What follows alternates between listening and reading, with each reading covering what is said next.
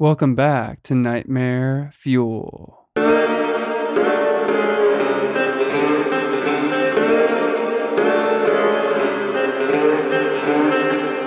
This one is titled, What They Don't Tell You About the Dead.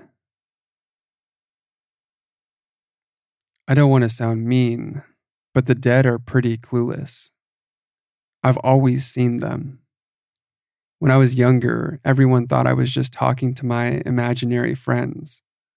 After a couple years, when I overheard my parents talk about calling a psychologist, I realized what I was talking to. See, ghosts don't tend to realize they're dead, and they don't look like in the movies. They look just like us.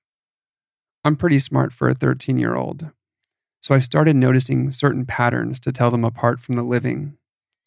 They could be a bit distant from living people, or you'd see them try to talk to people who wouldn't even notice them. Some of them could tell I was different and that I noticed them. Like this guy I saw after school yesterday. I'm a big boy now, see, I don't need my parents to pick me up. Home is just a short walk away. He was standing away from the other parents, didn't talk to them, just stared at me. That's how I knew he was one of the ghosts. I went over, told him I knew what he was, and asked how I could help him. I don't remember much after that, I think because of what happened this morning. Downstairs, my parents were crying.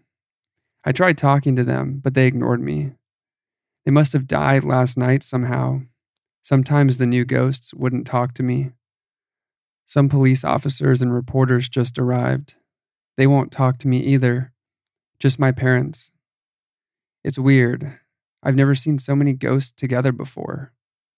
Why won't anyone talk to me?